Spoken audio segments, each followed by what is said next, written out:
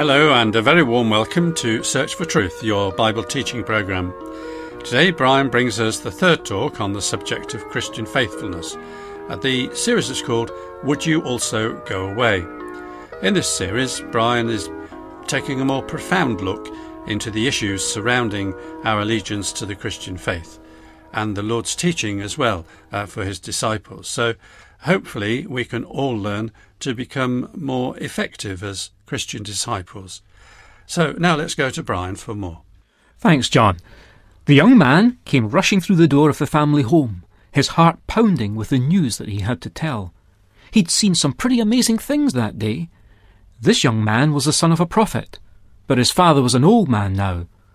I wonder, however, if in his father's ministry there'd ever been a day to compare with this one, a day in which he'd seen God's message spoken in power and supported by impressive evidences. Let me tell you what the young man had seen that day.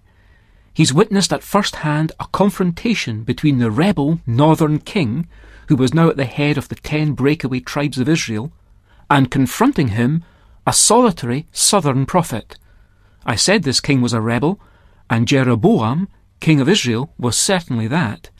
He'd rewritten Israel's God-given religious calendar and replaced it with one that he'd made up all by himself. His agenda was political, and he wouldn't be the last powerful figure to abuse religious ideas for his own political ends.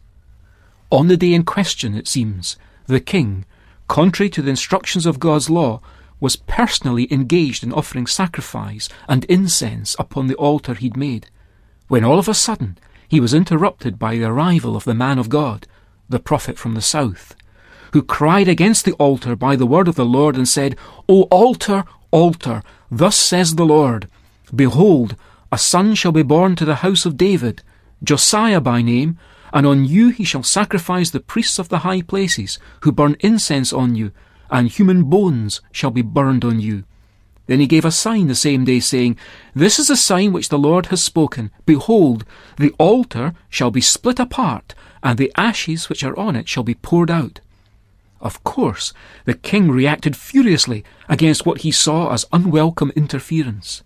He stretched out his hand, pointed at the prophet, and yelled, Seize him! At once, 2 things happened. The most immediately obvious was that, as predicted, the altar split apart, pouring out its ashes. Perhaps it was a few seconds before it became clear that something else had happened.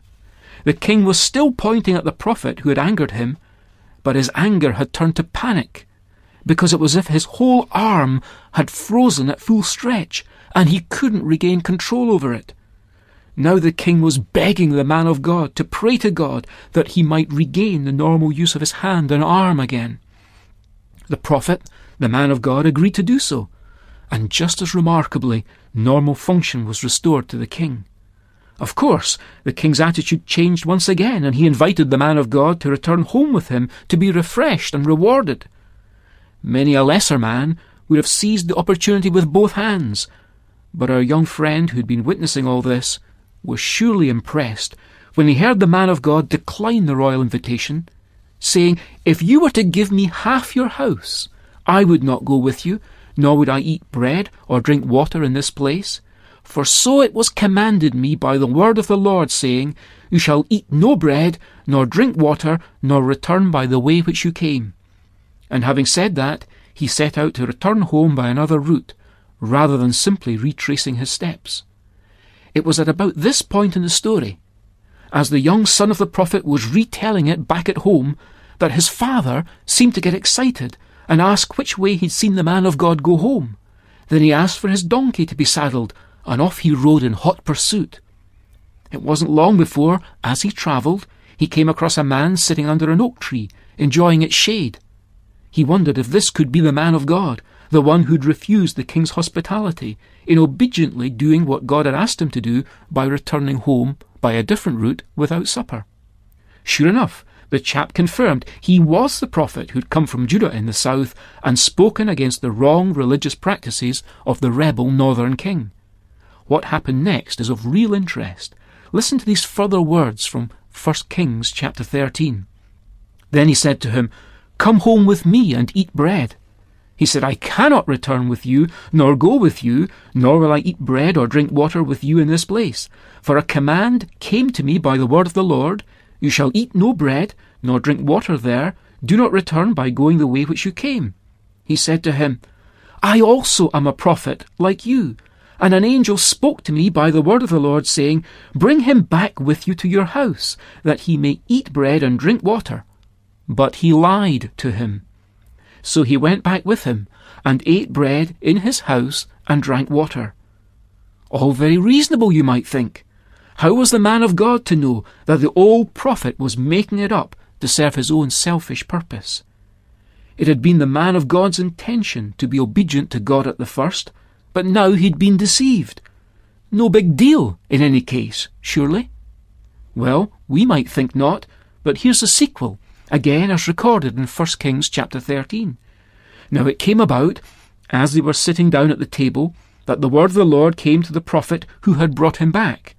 And he cried to the man of God who came from Judah, saying, Thus says the Lord, because you have disobeyed the command of the Lord, and have not observed the commandment which the Lord your God commanded you, but have returned and eaten bread and drunk water in the place of which he said to you, Eat no bread and drink no water, your body shall not come to the grave of your fathers.